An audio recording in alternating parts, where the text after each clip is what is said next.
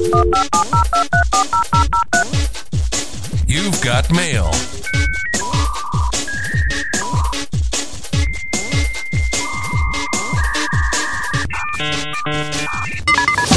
This is Andy and John Talk Telecom with Andy Netzel and John Rewe. You're logged into Andy and John Talk Telecom. I'm Andy Netzel. And I'm John Rewe. Thanks for joining us for episode 3 here. John, I am really looking forward to it. We have some good content, and I'm looking forward to it. How are you doing today? I'm doing fantastic. Got the new home office set up and moved in, so it's taking shape and ready to get this next episode on the books. Good, man. Yeah, the new office setup looks good, and hopefully we won't have to deal with any intermittent internet access issues now that you're out of the country and in a more urban area with some more reliable internet. So looking forward to that. Yeah, Verizon wireless hotspot's working well, and my terrestrial internet service modem just showed up in a box, so I got to get that set up. And it's nice to be in the middle of civilization again. Good. Did you ever get your Jeep fixed? Get it started yet? No. Pretty much everything has been moved out of the old house except for that. So that is this weekend's project yet again. You gonna try to fix it, or you're just going to give up on it for now and get a trailer to move it out of there? I mean, the trailer's there, ready. I think I'm going to spend about an hour max on it, and if that fails, it's getting winched. I gotcha. Sometimes, you got to pick and choose your battles, and that may be a battle you want to push off to the future and deal with it when it's not 100 degrees outside. Yep, and that is exactly what is forecast yet again, because this is Texas in August after all. It is Texas in August, and summer's just boiling on. No end in sight. But hey, it could be worse. I got the PGA Championship on. I'm watching some major level golf. So it could be worse. It could be worse. But hey, what we got for our listeners today? We're going to do today, or this week really, in telecom history. We're going to bring some news regarding some of the info we talked about last week. So a little bit parlaying off of last week's news. We have an interview with Monica Simpson of Texas Utility Engineers. We're going to talk about what an engineering firm can do for telecom companies in today's marketplace. And then we're going to end with, again, announcing upcoming SCTE trainings and a travel corner. And John, I think, like I said, we got a lot of good content. Looking forward to it. You ready to dive in? I am ready. Let's go. Let's get into it. You want some butter on your broadband? Some IoT in your tea? What are all these crazy questions they're answering? You're listening to Andy and John Talk Telecom. All right, and we're back.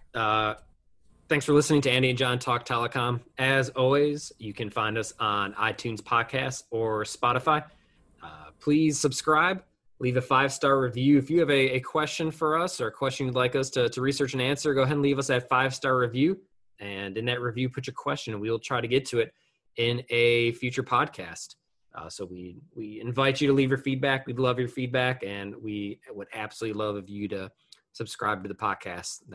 That'd be tremendous. So John, without further ado, let's get into this week in telecom history. What happened this week in telecom history? So this week in telecom history, the first transatlantic telegraph cable was completed. This occurred on August 5th, 1858. After 4 failed attempts, American merchant Cyrus West Field succeeded in his quest to complete a transatlantic cable. Construction only took 2 months. However, the cable was only operational for 1 month following its completion. Nevertheless, the successful cable proved the viability of cross-ocean telecommunications, and Mr. Field was able to raise funds to establish the first permanent telegraph line 8 years later in 1866.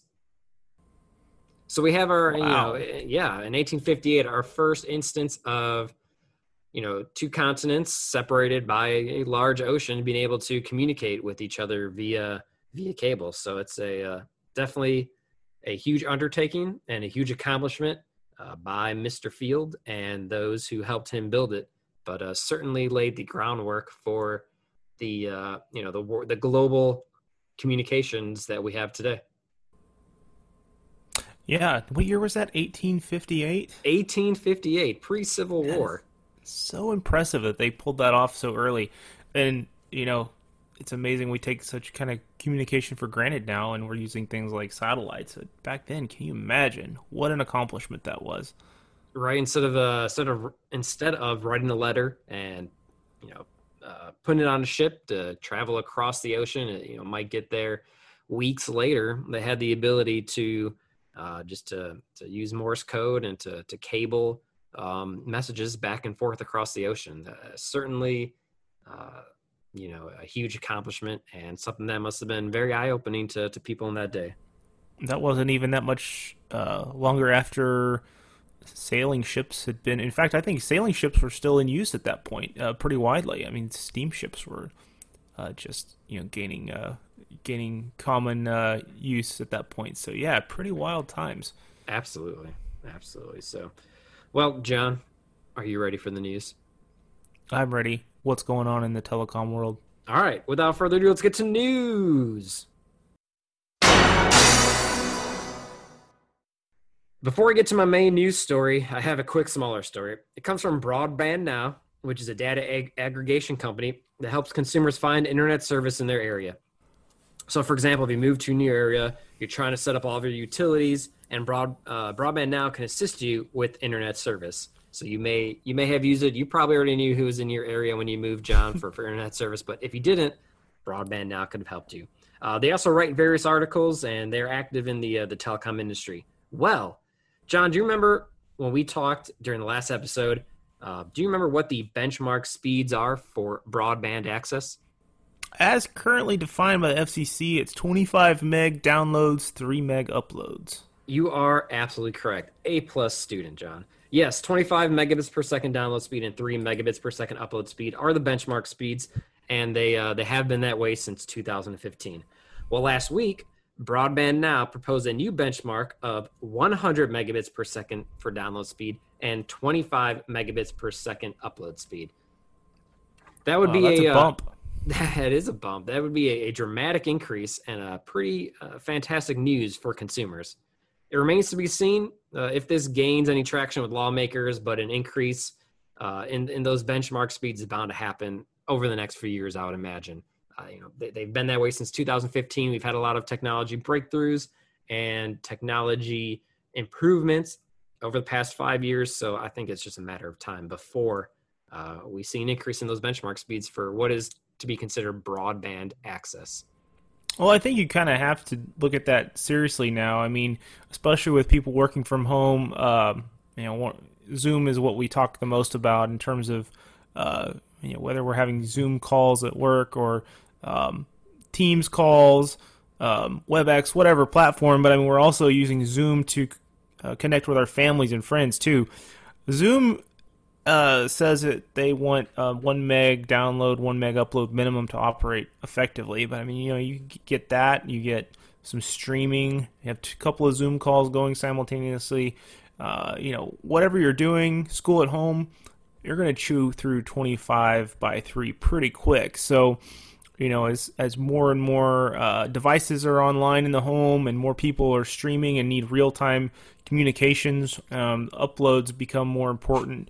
And a 25.3 is probably not quite going to handle it. But, the other implications of that are, the delivery methods. Not all of the current fixed wireless services that are kind of primed for rural customers are able to deliver those kind of speeds consistently. And, there's definitely fixed wireless that is capable of the 100 by 25, but it's going to take more investment. And, also that'll make fiber probably look a little more appealing or necessary in certain aspects. So it'll be interesting to see which delivery methods, and definitely it's going to cost more to reach that new threshold if they were to bump that from 25.3 to 100 to 25.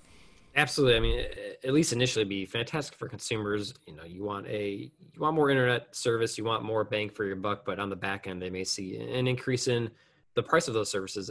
As you said, certain providers would have to update their lines or update their methods of delivery, and like you said, it costs money, and they will have to recoup that some way.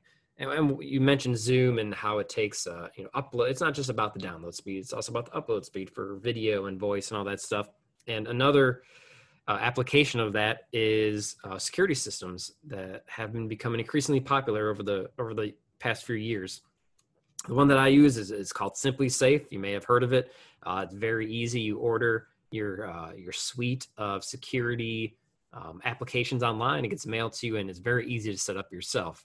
So we have a camera in the house that we can see in real time whenever we want through our phones, and that requires a certain minimum upload speed for that to happen. Well, I wanted to add some more cameras to the system, and I was only able to add a small amount more and less than what I wanted to due to the limitations of my current internet package's upload speed. I needed more upload speed, and I just didn't have it. But if they change these benchmarks for broadband to 125, then I would have the upload bandwidth necessary for all my security needs. But like you said, Zoom calls, schooling online, security systems that require the internet, all of this, takes bandwidth, download and upload. So it'll be interesting to see what the FCC does, and we'll have to keep an eye on it. Let's get to the main news stories here. And this one has to do with satellite internet. And if you remember, we talked a little bit about satellite internet in the last episode. Well, Elon Musk's Starlink internet service was denied Rural Digital Opportunity Funds by the FCC. Starlink submitted their application to be able to participate in the October auction of RDOF dollars. However, their latency is currently too high to be considered. Eventually, Starlink wants latency to be under 20 milliseconds, but right now, they do not meet the FCC's threshold of 100 milliseconds for latency. And you may ask, well, what's the big deal? Why is latency an issue? Well, after a long day of work, you come home, you want to binge your favorite show, let's say. Maybe it's Parks and Rec, maybe it's Game of Thrones, or maybe it's Wizards of Waverly Place. Who knows? Who cares? We're not judging your TV show tastes. But you want to enjoy your show buffer-free, and that's where latency comes in. The higher the latency, the more your show will pause to buffer while you're watching it. So, no Rural Digital Opportunity Fund dollars for SpaceX and Starlink, but Starlink will forge ahead. All right, so right now, they're saying that they have nearly 700,000 individuals across the United States who want its service being internet provided by satellite. They've asked the FCC to increase the number of authorized user terminals from 1 million to 5 million. They want to place 12,000 small satellites in orbit. Currently, 12,000 is what they currently have planned. They want 30,000 planned through the FCC. They have 12,000 planned through the FCC, and they have 30,000 additional satellites planned through the International Telecom Union. So they're talking a total of 42,000 satellites up in the air. They have more than 500 deployed now. They're going to start their private beta test this summer. They will have a public beta test in the fall, and they plan to begin offering commercial service in the northern United States and southern Canada in either late 2020 or early 2021. As I said before, they are targeting less than 20 millisecond latency. However, they are over 100 milliseconds right now and did not qualify for Rural Opportunity Funds. So that is that's a negative. That's a bummer for Elon Musk and Starlink. They are forging ahead. They are not to be deterred. They're going to continue on. So let me ask you this: is there any info about the beta test? Like, if you or I want to get on this beta test, I mean, can we sign up for that? Do we know anything about that? I haven't found any, John. I will need to. I will need to look into that. But no, I have not. I have not found any info on that. But one interesting note. So, according to the United Nations Office for Outer Space Affairs, so pretty much the UN Space Force, there have been 8,500 satellites, probes, landers, crewed spacecraft, and other flight elements launched into orbit since 1957. 8,500. So if SpaceX launches 42,000 satellites just for its Starlink internet service, it alone will be responsible for a 5-fold increase in all launches conducted by humanity. That is awfully ambitious of them, and it's just pretty remarkable that they could, launch that many, objects into space, and we could have global, internet coverage provided by satellite. That's just an insane amount of satellites. I mean, it certainly speaks to, I guess, presumably a reduced cost in lofting these little satellites up into space. And these are pretty small, right? Like, do you know about what size these Starlink individual satellites are? They are. I don't know what they are relative to other, satellites already in orbit, but they were described as cafeteria tray, not size, but cafeteria tray. It's kind of what they look like. So just think of a cafeteria tray or a baking sheet, and that's what it's going to look like. But in terms of size, I don't know, John. Well, I mean, not see that. It doesn't take up a lot of space, and we assume that space is infinite. But all these communication satellites, I think, take up a fairly low Earth orbit. So there's got to be a point where, when do you send up a rocket and risk hitting one of the Starlink cafeteria trays?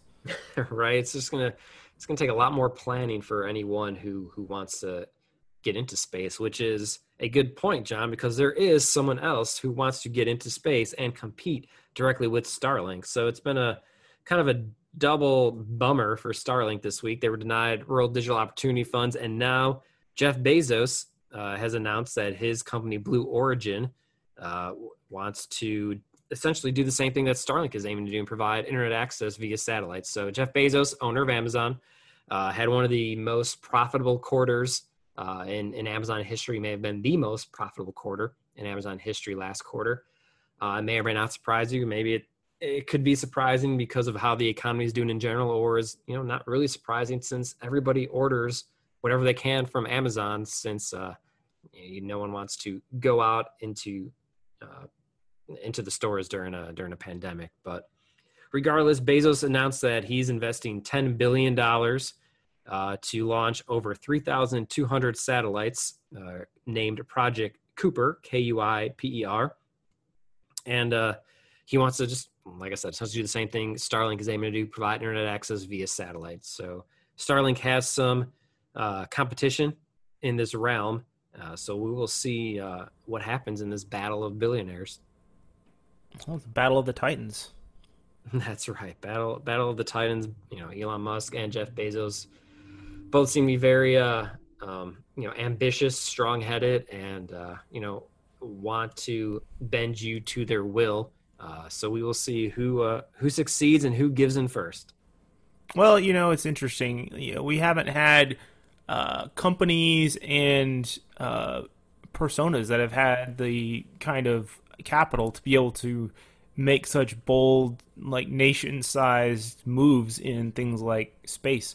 So it's super interesting to be at this point in time where, Elon Musk and Jeff Bezos and others have deep enough pockets to do stuff like this. And I mean, the sort of technological advancements we'll see come out of this is pretty fascinating. But also these guys have personalities too, and it's kind of entertaining as it is from a personal standpoint as it is technological. So who knows? I notice, especially with Amazon getting, at first you see Amazon trucks, and you see Amazon bought some airplanes a while back. You see Amazon buildings everywhere, distribution centers. There's a new one coming into Austin right now. I saw a new mode of transportation on a train the other day. The shipping containers, there's ones that say Amazon on them. So, I mean, the scale that they're growing, and the next thing we'll see space vehicles that say Amazon up there with the Starlink ones. This is an interesting time to be in telecom and to be in the world. And John, there's something that you had sent me, dealing with SpaceX and versus Dish. And before we get into that, just kind of made me think, like, why do I want satellite internet? I've had satellite TV in the past, and a storm rolls through, and I'm without my without satellite TV for 1, 2, 3 hours, however long the storm lasts. And when a storm rolls through, you want something to do. You can't go outside. You want internet access to be reliable and not to be spotty just because of a storm. But then I thought about where you used to live that may be someone's best option in rural America. Sure. Last week we talked about the percentage of farmers that have insufficient internet to run their business, and that's just farmers. That relates. That's the case for a lot of rural Americans. So if you go from zero internet to pretty fast internet that occasionally goes out when a storm goes through, you'd probably take that option and be happy for it. So, I think it's just part of the march of technology, and obviously, not many people are going to argue that against a fixed wired connection is the best. But yeah, I mean, if you're out in the boonies on your farm trying to run a farming operation, out in wherever the case may be, and you can get satellite internet that maybe is 25 meg download, 3 meg upload, except when it's raining, hey, you'll take that. You'll take that. That might be your best option, and you're not going to complain about it because you've had years of much worse. So that just shows how spoiled I've been with fixed wired connections. But John, yeah, you want to talk about Dish versus SpaceX and 12 gigahertz, so take it away. Yeah, so I think it's really interesting that we've spent some time here at the beginning of our podcast talking about SpaceX, and now that's really relevant as it pertains to one of the big stories that we continue to see in telecom, which is 5G. I'm calling this segment Dish versus SpaceX, the 12 gigahertz wars. It's just remarkable to me that SpaceX is now relevant to the telecom industry discussion. And clearly, it's no longer just one of Elon Musk's pet projects that the techie folks pay attention to, geeks like myself. I mean, Starlink is mainstream now, and now we're talking about Jeff Bezos' foray into this. So, while the FCC may say that Starlink is not ready for prime time because there are latency issues or trials aren't far enough along, so they're not getting any rural development opportunity funds. Still, they're in the discussion, and they are in Washington even now bumping into conflicting agendas on the part of the terrestrial wireless operators. I'm going to get into that more in depth, but let me back up for a minute and tell you about the new kid on the block in the 5G race. For a while now, we've been familiar with the big four wireless providers in the U.S., Verizon, AT&T, Sprint, and T-Mobile. Of course, Sprint and T-Mobile have merged recently, so now we're down to 3 major providers, but a new fourth player is joining the fray in a very bold way right now. If you haven't been paying attention, that new kid on the block is Dish Network. We've long known them as the satellite video provider, competing with AT&T's DirecTV. And now Dish is aggressively pursuing the construction of a pure 5G network. It's suddenly become a little more apparent as there's been more talk about it in the news. Dish Network is staffing up their 5G team, but they've been laying the groundwork for this for a while now. And while they begin to build this 5G network from scratch, they've also gone ahead and jumped into wireless in a different way with the acquisition of the Boost Mobile prepaid wireless unit from T-Mobile, which gives them roughly 9 million mobile customers. So they're in wireless right now. Yeah, so they're not just jumping in 5G here. They're competing directly with Verizon, AT&T, and Sprint, T-Mobile, and the wireless side as well.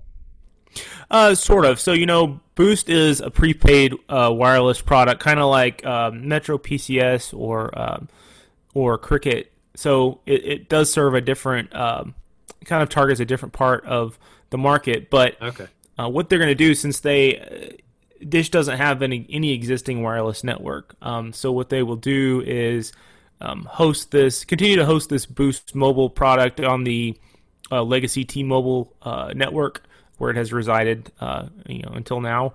They have a MVNO agreement. Dish does with T-Mobile would allow them to host that on T-Mobile for a while now, and that'll be completely separate from what Dish is building, because they're going to build the first I think the first 5G, pure 5G network moving forward. So, these other providers, they have their, while they're rolling out 5G, they've also got to continue to support their 4G and 3G customers to varying capacities. But T-Mobile, starting with 5G, they're not going to be backwards compatible with any of the previous generations. So Dish.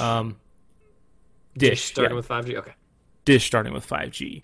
So that's going to be a first in the industry, and they're also kind of going about it in an interesting way with an Open RAN architecture, which we'll probably be talking about more in the future.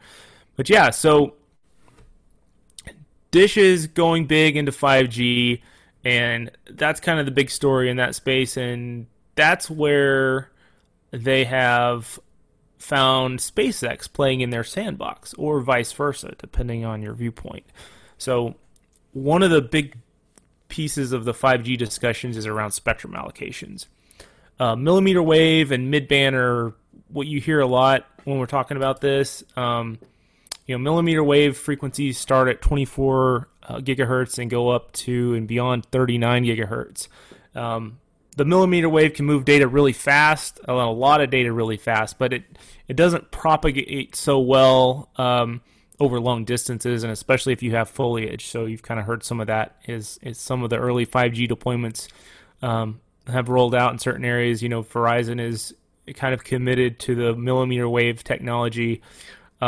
And you've heard a little bit about, where foliage can kind of attenuate the signal. And so it's kind of focused on that. Mid-band is considered by a lot of people to be more of a sweet spot because it allows better range and still pretty fast speeds that are improvements over 4G, if not as blazing fast as millimeter wave.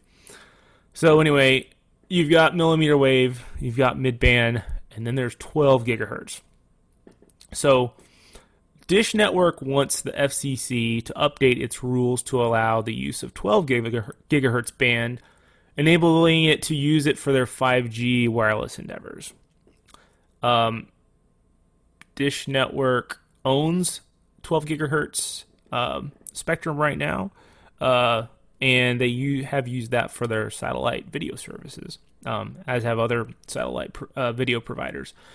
SpaceX, on the other hand, has some grand plans to use 12 gigahertz under the current FCC rules for providing broadband via Starlink, as we've discussed earlier. Mm-hmm. So there you have your ingredients for a showdown between Dish and SpaceX. So kind of getting a little more specifically in the weeds about this, Dish wants to use the license that it holds in 12 gigahertz spectrum, specifically from 12.2 to 12.7 gigahertz, to provide two-way mobile broadband services. And this change that they're looking for in the FCC rules dates back to a petition that it joined in 2016, along with some other 12 gigahertz licensees, looking to move from just one-way communications to allow two-way communications in that spectrum. The petition states that this 500 megahertz chunk of contiguous spectrum is ideally suited for 5G deployments, and yet licensees are hamstrung in their ability to provide 5G services by outdated commission rules that impose unnecessarily restrictive technical and operational limitations. The petition argues that the Commission should act now to modernize these rules to enable sharing in the 12.2 to 12.7 gigahertz band. And obviously, like I said, this petition was put out in 2016. It's still under consideration, and so Dish, now that they're ready to start building out their 5G network, they're pushing FCC to make some decisions on this and open this up. Meanwhile, let's see. According to reporting in Fierce Telecom, during its recent meeting with the FCC, Dish has explained that granting a pending SpaceX application to use 12 gigahertz for satellite use would permanently foreclose the use of the band for terrestrial 5G. So Dish cannot use the 12G spectrum with SpaceX at the same time. No. So there's a couple of things there. So I think what SpaceX wants to use, I think they still want to use it for one-way communication, and they'll use other bands for their uplinks, I think, is the way I understand it. And Dish wants them to open it up for two-way communications. Sure. because it's traditionally just been used for delivering linear video with no return communication. So Dish has all this spectrum. They can continue to use it for delivering video, satellite video, but they want FCC to update the rules, which were set, I think, back in 2000. And that's the framework under which we're currently operating, and which SpaceX wants to continue to operate under. So why this 12 gigahertz band? Why can't Dish use 12 and Starlink use 13 gigahertz? I can't speak specifically to what happens in the 13 gigahertz band, but when you look at the different spectrums that communications like to use, there's certain benefits to different ones. Like we talked about, millimeter wave is way up in the 24 to 39 gigahertz band, and the waves are much smaller, so it travels a lot faster. But there's a trade-off with whether you're going through foliage or through buildings, it doesn't propagate as well. There's probably some reasons why 12 and 13 perform differently for communications, so I would assume that's why the value is in 12 gigahertz. Without being an RF engineer, I couldn't really speak beyond that, but that's not actually the only part of the spectrum that SpaceX proposes to use. That's just one piece of it. But sure, my assumption would have to be that they like the performance characteristics of it and have the technology in place to utilize that. Sure, they're competing for the allocation of limited spectrums that work best for everybody. Right. So SpaceX is over there in DC arguing that we operators like SpaceX, I guess they're also speaking for perhaps anyone else, maybe Bezos, developing cutting edge technologies that allow them to provide advanced broadband to consumers in that band, and that 5G operations in the 12 gigahertz band from Dish and others would create enough interference to significantly reduce satellite use of the spectrum and risk major degradation and disruption for consumer downlink services. So I know SpaceX is arguing that in front of the FCC. I think they're lobbying lawmakers as well on that, because if the FCC would sort of bend to Dish's goals, then SpaceX is going to have to retool their plans a little bit. So, I don't envy the FCC trying to figure out how to navigate that, find a middle ground that'll keep everyone happy. But maybe that's kind of a battle that's going on. Maybe the FCC will throw SpaceX and Starlink a bone since they denied them Rural Digital Opportunity Fund dollars. Maybe they will give them a consolation prize of allowing only satellite applications to use the 12 gigahertz spectrum. Sure, it's pure speculation at this point who will win out, but it'll be interesting. Who knows? Very interesting to watch. And again, just going back to what I said earlier, the fact that we're talking about a satellite internet provider in this context, and that it's not just a pipe dream idea, it's really real. I think we probably thought when Elon Musk set out to build cars, that was like, oh, that'll be interesting. This crazy guy. Right? Yeah, but it's the automaker with the highest valuation in the world right now. So, and I live in Austin. You see a lot of Teslas around here. So it's real. And satellite internet is presumably about to be quite real. It is. They're talking 42,000 satellites in orbit. What happens when, one of them breaks or one of them needs repair? You can't just send up a guy with his wrench like you can with a bucket truck or a ladder to repair terrestrial internet service. If there's a satellite that needs repair, they're going to have to look at how they do that. Do they just launch a new satellite and trash the old one? And then, we're looking at more than 42,000 satellites. And at some point, low orbit atmosphere has to become cluttered, right? Yeah, you would think so. You would think, right now, we have our terrestrial internet services, and if you've got fiber cut, those get responded to very quickly by the providers. And if your internet's getting delivered over like a HFC network, they roll a bucket truck out there, and they have a pretty quick set of tools, and boom up, to check this out and get it fixed, and you're back in business pretty quick. as far as we can tell, you don't just say, "Hey, we got an outage. Let's shoot a guy up in a rocket right quick." So, right. Regardless of your thoughts on Elon Musk, he has delivered on certain promises with Tesla and with SpaceX. I mean, now we're launching astronauts to the space station from U.S. soil for the first time in years. I'm not going to count him out on this satellite internet deal. no, and we talked also earlier about Bezos versus Musk. There's an interesting article on lightreading.com right now from Mike Dano where he talks about basically a financial celebrity death match among the billionaires with a stake in the outcome of this 12 gigahertz battle. So you've got, the guy that owns Dish, and you've got Elon Musk, and there's a third player here, which is Michael Dell. Dell is backing one of the interests in the 12 gigahertz battle. So, it's pretty interesting to watch. Well, we will certainly keep our thumb on the pulse of that. We will watch that, and I am positive we will be talking more about this in news segments to come. So I appreciate that, John. A lot of good information for us and for our listeners on the viability and the coming of satellite internet to maybe a town near you. Well, that wraps it up for the news. We will take a quick break, and we'll be coming back with an interview with Monica Simpson of Texas Utility Engineering. This is Andy and John Talk Telecom. Hey guys, thanks for listening. We sincerely appreciate it. Remember to subscribe on Apple Podcasts and on Spotify. And if you would like to sponsor our podcast, if you'd like your advertising copy read here, please hit us up at aajttpodcast at gmail.com or on Twitter with the handle at AAJTT podcast. That's Alpha Juliet Tango podcast. All right, welcome back. We are here with Monica Simpson from EN Engineering.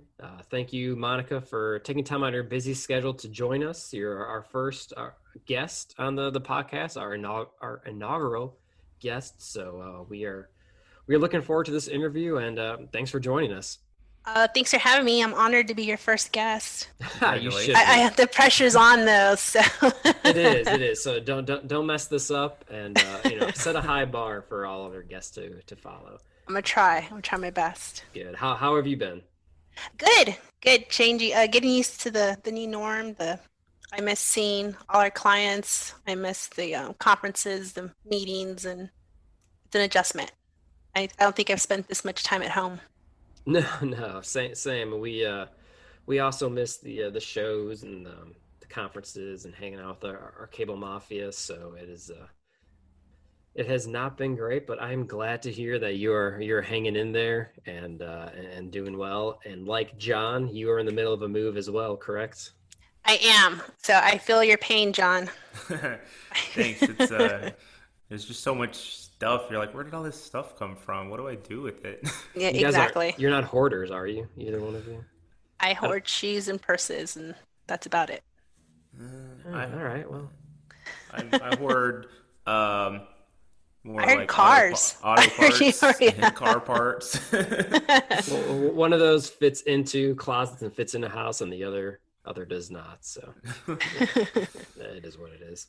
But anyway, thanks for joining us, Monica. We wanted to talk to you about what engineering firms do in the telecom world. For example, if you're a small fixed wireless provider in a rural community, maybe you're just starting up. You may not know what services are available through an engineering firm. You just might not know what an engineering firm can do for you and how they can help. Can you start by explaining what a firm like yours does and what you can do to help a telecom customer? Sure. We can provide permitting services such as joint use applications to the various utilities and co-ops around Texas and anywhere outside of Texas. We also do TxDOT permits. You need a TxDOT permit whenever you're going to work in or have a vehicle in a TxDOT right away. We can help with railroad permits. Those are pretty intensive and take a while to get back to you. You can get almost 3 to 6 months on approval for a railroad permit. We have licensed professional engineers. There's a lot of co-ops and utilities that are now requiring attachers to submit pole loading analysis, and they must be sealed by a licensed professional engineer. So we can provide those services as well. And we also do, we can do pole audits if someone wants to go through and find out where their current fiber is attached to. So we can help with that as well. Very cool, very cool. So are you seeing a lot of customers starting to divest of their in-house resources and kind of contract this out to you guys? So maybe before they had people in their departments that did permitting or did pole loading surveys and whatnot. Are you starting to see them branch out more, or has it always been that way? Have they never had that kind of stuff in-house? So we've been doing this work for 14 years, and it's always been like that. I know a lot of our telecom clients, they have a lot on their plate. See, they got their projects, they have a lot that they have to look after, and being able to just give your permitting to another company to do it from walkout all the way to submittal is super helpful. And I think they've come to rely on EN engineering when it comes to permitting and making sure it gets done correctly and it gets done efficiently when they're able to focus on all their other day-to-day work that they have. What about, with so much growth in fiber, there's so much fiber being built out there. There's a lot more people on these poles. There's a lot more pole loading requirements, or some municipalities are saying, hey, you can't put any more communications facilities on these poles. I don't know. What are some of the trends and what are some of the challenges that you see in the market right now? We have seen there are a lot of attachers on poles right now. So we do see a lot of people are going underground. I know there's a lot more telecoms that are micro trenching. So that's kind of picking up as well. It's a little more expensive to go underground. Sometimes they just see it's a faster way to get to their clients than it is to go overhead. Pole loading, more and more utilities are requiring pole loading analysis on 100% of their poles, and some of them have certain requirements when it comes to what poles get pole loaded. Yeah, I think that's really interesting. How do you, what are the implications for going underground? What sort of permitting challenges does that bring? I mean, I know that there could be, obviously you mentioned TxDOT, there'll be cities, municipalities that are involved in that. Kind of what does that landscape look like? It takes a little bit longer. You got to do plan and profile type drawings for underground. Those typically take a little longer to get approved than your aerial permitting. But you're not having, I think sometimes when they do it that way, they're not having to pay all the expenses when it comes to moving around all the comms that are on a pole or exchanging a pole. Yeah. Yeah, that's really interesting to see those challenges pop up as you said, these spaces get crowded as more and more providers are coming in. Andy, what were you going to say? I was just going to ask her, do you do any, have you worked on any towers or monopoles or anything, outside your traditional telephone pole that you see driving down the road? No, we do not. We do some transmission type work, but not much.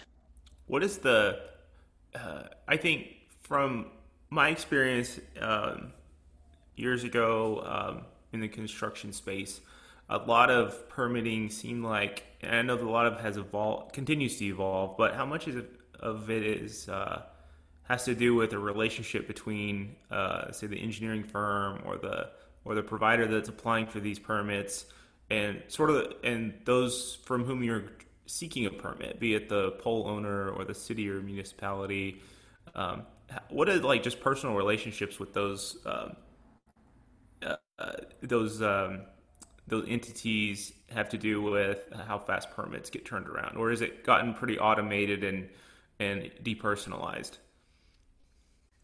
There's standard timelines that electric companies have to meet. I mean, they know our work, they know our people. A lot of them, like I said, we've been doing this for 14 years, so they know our work product, which I think it makes it a lot easier on the co-op or the electric when they come across our applications, but we also do electrical distribution engineering. So our staff knows both sides. They know the telecom side of a pole and they know the electric side of the pole, which I think helps when it comes to application and make ready and electrical make ready engineering. It helps that our people know both the electric and the telecom side. Yeah, I think that definitely has got to help with your turnaround and your response time.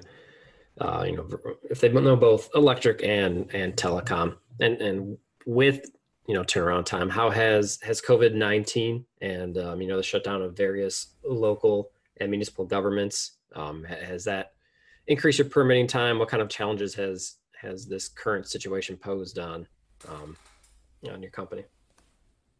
And from what I've seen and heard, everything is still going smoothly. We've been very fortunate that we've been busy. We're in an industry that's growing. It hasn't stopped growing for a really long time, especially here in Texas. So when it comes to turnaround times, approvals, submittals, it's stayed pretty steady, which I think is really great for all of us in this industry. No, that is awesome. I mean, we're fortunate to be in a business that is really lively and growing right now, and in certain ways, uh, the demands of work from home and just differences in how we're doing business these days create a heightened demand and also kind of offsets where some of the other economic challenges going on. So yeah, it's pretty crazy, and it's good to see a lot of our friends and people in this industry staying busy out there. I was going to ask you, from my experience, you mentioned railroad permits. Um, they're always such a sticky thing. Is it just always going to be like that, where you might be waiting 6 months for a railroad permit? Um, or is anybody talking about changing that sort of relationship or the rules around that? Because there's a lot of talk about how to do joint use with polls and how to streamline that. There's platforms like engines that have been developed to try to streamline that process. But when it comes to railroad permits, it seems like it's just stuck in how it's always been. Do you see any change, or is it just always going to be a sort of a roll of the dice of it's going to be 3 months or 12 months before you get your permit back? Personally, I have not seen or heard anything. I haven't heard our guys talk about anything differently when it comes to railroad permits, but maybe ideally they start moving a little bit faster, and when as everyone else is kind of automating their systems and doing one touch make ready type stuff and relying more on contractors to get information. Hopefully that turns around soon, because yeah, you're right, you go anywhere from 3 months to 6 months to 9 months to get an approval. Yeah, I remember when I years ago when I worked in construction, and we finally got this railroad permit after, I think this one took 12 months. We almost had a celebration. We're like, hey, we should all go to lunch. We finally got this permit back. And it was one of those where, we had looked at like, man, if we don't get this permit, what are our options? I mean, how much is it going to cost to just build all the way around this other way? And it was exorbitantly expensive or impossible. I think there was a bridge involved, like over a river involved. So we really didn't have any option but to get this railroad permit.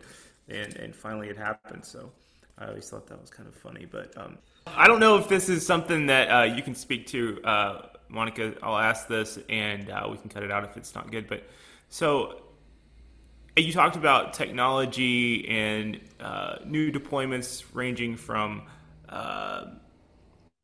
talking about 5G and wireless technology today. Are y'all seeing an uptick, or are y'all doing a lot of permitting for like small cell stuff in like urban areas? In urban areas, no, we have not. We did a whole bunch probably early last year in the Austin area, San Antonio area. Our electrical side has been doing the review side of it. For probably about 2 years now, they've been doing the review side on behalf of a electric company. but not so much in rural. Yeah, so I was just thinking about, in the cities, there's a lot of discussion about putting small cell antennas on light poles or on electrical utility poles, and there's a lot of discussion around who has access to that and how do we access it. Is it visually appealing enough, or is it problematic enough that they're just having a hard time getting approved by the city or whatever. So I'm just curious if you've seen any of that and gone through any of those discussions. I had seen some antennas that were put in trash cans. So half the trash can was in it, the antenna, and the other half was an actual trash can. And I've seen them put where they're at the base of a lamppost. So the lamppost has a bigger, wider base than normal, and they're placing the antennas in there. So they're coming up with pretty creative ways on how to hide these antennas, just so, nobody wants a beautiful downtown to be overwhelmed with antennas everywhere. So they're getting creative. It's pretty neat. Wow, that's cool. I have not heard about the trash can. Yeah. No, I've seen integrated antenna. That's pretty slick. I've seen the monopoles that are, disguised as trees, and whatnot. Yeah, but I have not seen the the trash can variant yet. It's pretty neat. They opened up the back, and you can see the antenna on the back of those big old trash cans that you'll see downtown in certain areas. That's funny.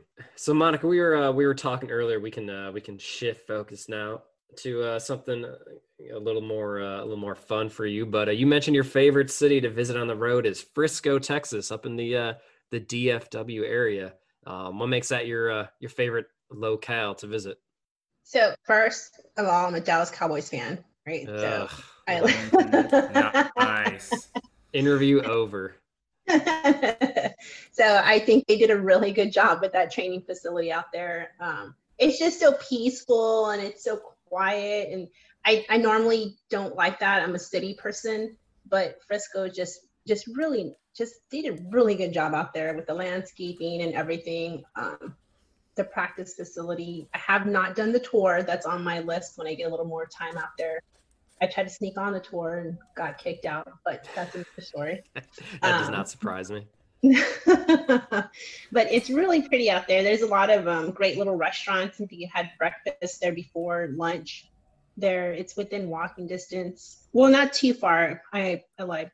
Not too far from a lot of the hotels that host the conferences down that way. I think the embassies down there, they do a lot of stuff with electrical conferences and telecom. So that's one of my favorite places. You have any good restaurant or bar recommendations in the Frisco area that we or our listeners should not miss next time we're passing through? So on the fancier side, the Silver Fox is really good. They have really good drinks. They have really good steak. It's family style meals. It's absolutely delicious. For more low key, I totally into karaoke, and I love a good karaoke night. They have the Frisco Bar and Grill. That's a really cool place. They have your typical bar food. Pomegranate martinis are really good there. Karaoke DJ, he's a little rude, but I think it's all, he's like super mean and rude, but I think it's part of the whole Shtick. deal. Yeah. He didn't want to play your song?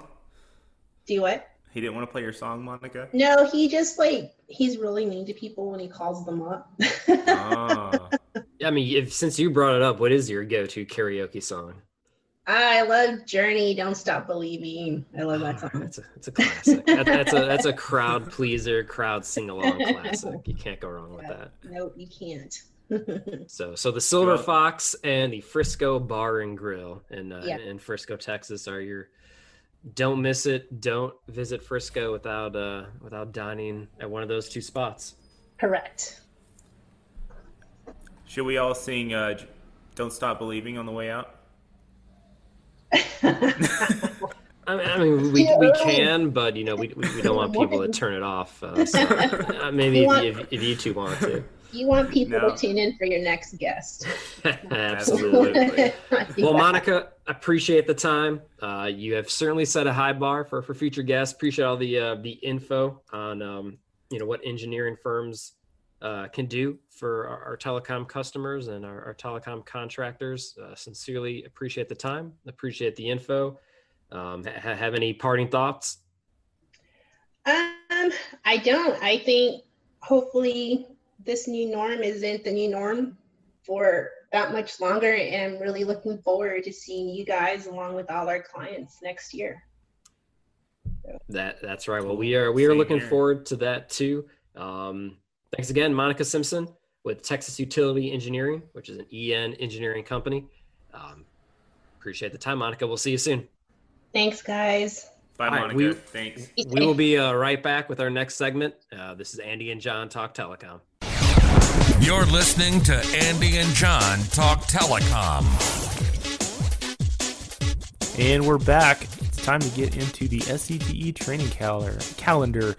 Looks like we got a busy day on August 12th coming up. Andy, what do we got? We do. So Wednesday, August 12th, John, we have 3 trainings that are available virtually. As always, log on to scte.org. View the event calendar. You can view these trainings and sign up for them. The first one we have is my favorite chapter that is outside of Texas, and that is the Chattahoochee chapter. They have a training on 5G safety and awareness, technology applications, interference, going on from 9 a.m. to 12 p.m. Next is the Cactus chapter. They have a MTDR, best practices and tips webinar. It's going to be giving best practices and tips on the operation of metallic time domain reflectometers, also known as MTDR. Wow, what a mouthful. It is a mouthful. So I'm going to stick to the acronym. Lost my train of thought for a second there. That is from 9 a.m. to 11 a.m. on Wednesday, August 12th. And finally, the Buckeye State chapter has a leakage and ingress troubleshooting training, holy moly, for both in-home and plant. So be sure to check that out. That is scheduled from 11 a.m. to 12 p.m. As always, log on, like I said, to scte.org, check the event calendar, and log on to those trainings to increase your knowledge and further your proficiency. So with that, John, let's move on to our travel corner. We're going to take you outside of the state of Texas. I know we talked about San Antonio last episode with Monica. We talked about Frisco, Texas, and that's in North Texas. So I'm going to take you out. We're going to drive about 4 hours east of the Texas border, and we're going to the New Orleans metropolitan area. So my dining recommendation for there is a little place just outside of New Orleans in a suburb called Metairie, and the place is called Chef Ron's Gumbo Stop. Now, Chef Ron's is in this little unassuming strip mall, but don't let its meager appearance deceive you. They have some of the best Cajun food that I have ever had. Now, Chef Ron, he cooks it up good. He's got boudin balls. He's got jambalaya. He's got 6 or 7 different types of gumbo, crawfish etouffee, and it is all fantastic. I won't say that I've had it all, John, but I've had a good amount of food from Chef Ron's, and it is delicious. It's closed on Sundays and Mondays, so make sure you go Tuesday through Saturday, open for lunch and dinner. If you're looking for some good Cajun food, that's where it's at. What's your when you're in Louisiana, what's your Cajun food go-to, John?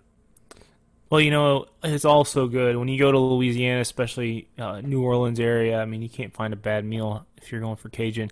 Boudin's legit, like some shrimp and grits, and it's always fun to throw down with some crawfish. What's your recommendations over at Chef Ron's? I would go with any of the gumbos. Like I said, they have 6 or 7 different types of gumbos with different types of meat, chicken, shrimp, crab meat. They have different types of rice. You can get it with catfish, with fried oysters.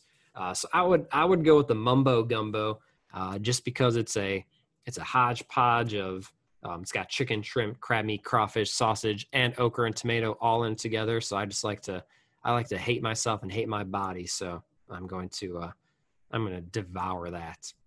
Boy, that sounds awesome. I'll take that and a can of that a beat of Purple Haze and enjoy life.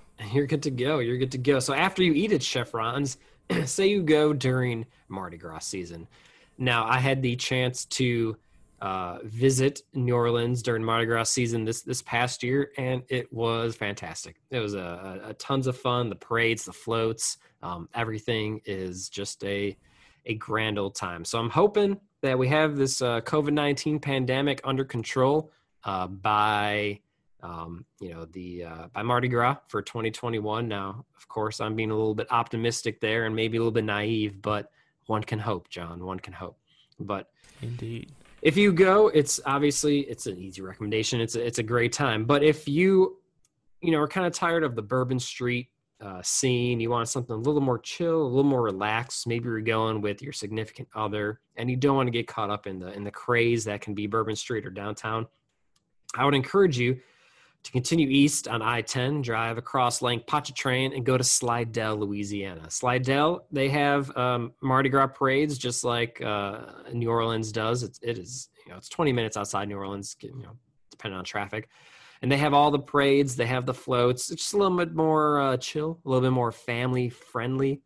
You'll find people having a good time, cooking gumbo and crawfish on the side of the parade route. Everybody is super friendly, and it is a great time and a little bit of a change of pace from the Bourbon Street Mardi Gras you might be used to. So that is my other recommendation. After you go to Chef Ron's, head on up to Slidell for a little bit more of a mellow Mardi Gras celebration, but it will still be a wonderful time for all you who decide to go. Have you been to Mardi Gras, John? I have not. I have been to Bourbon the week before a Mardi Gras a couple years ago, and I went to the LCTA, Louisiana Cable TV Association show, and stayed at the very cool hotel down there, the Monteleone, where they got the carousel bar. Yeah. And got a little bit of a preview of the Mardi Gras with a little bit of the week before shenanigans, but I've never been to the actual Mardi Gras thing. Well, man, since we mentioned it, let's throw Carousel Bar in our recommendations as well. It is in the Hotel Monteleone. It's their hotel bar there, and it is unique because it is a carousel. So you sit down and you spin around the bar. The bar doesn't spin. It's a circle, and you spin around the bar as you're sitting there drinking, and it's unique. It's got a cool atmosphere and cool decor, and it's something that I like to check out every time I'm in New Orleans. Yeah, I think I remember reading it was like on a list of the top 100 bars in America once. Really? So, yeah. So okay. Pretty neat, and it's historic too. It's in a historic hotel. I mean, you could tell that it's been there forever. So pretty neat little experience over there. Pretty neat indeed. All right, this is it. Thanks for listening, guys. We are getting out of here. Thank you again for listening.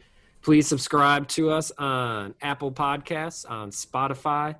Give us that 5-star review. Ask us a question if you have one. And we sincerely appreciate it. John, what do you got? Just thanks everybody for tuning in. Can't wait to catch y'all next episode. And with that, we're out of here.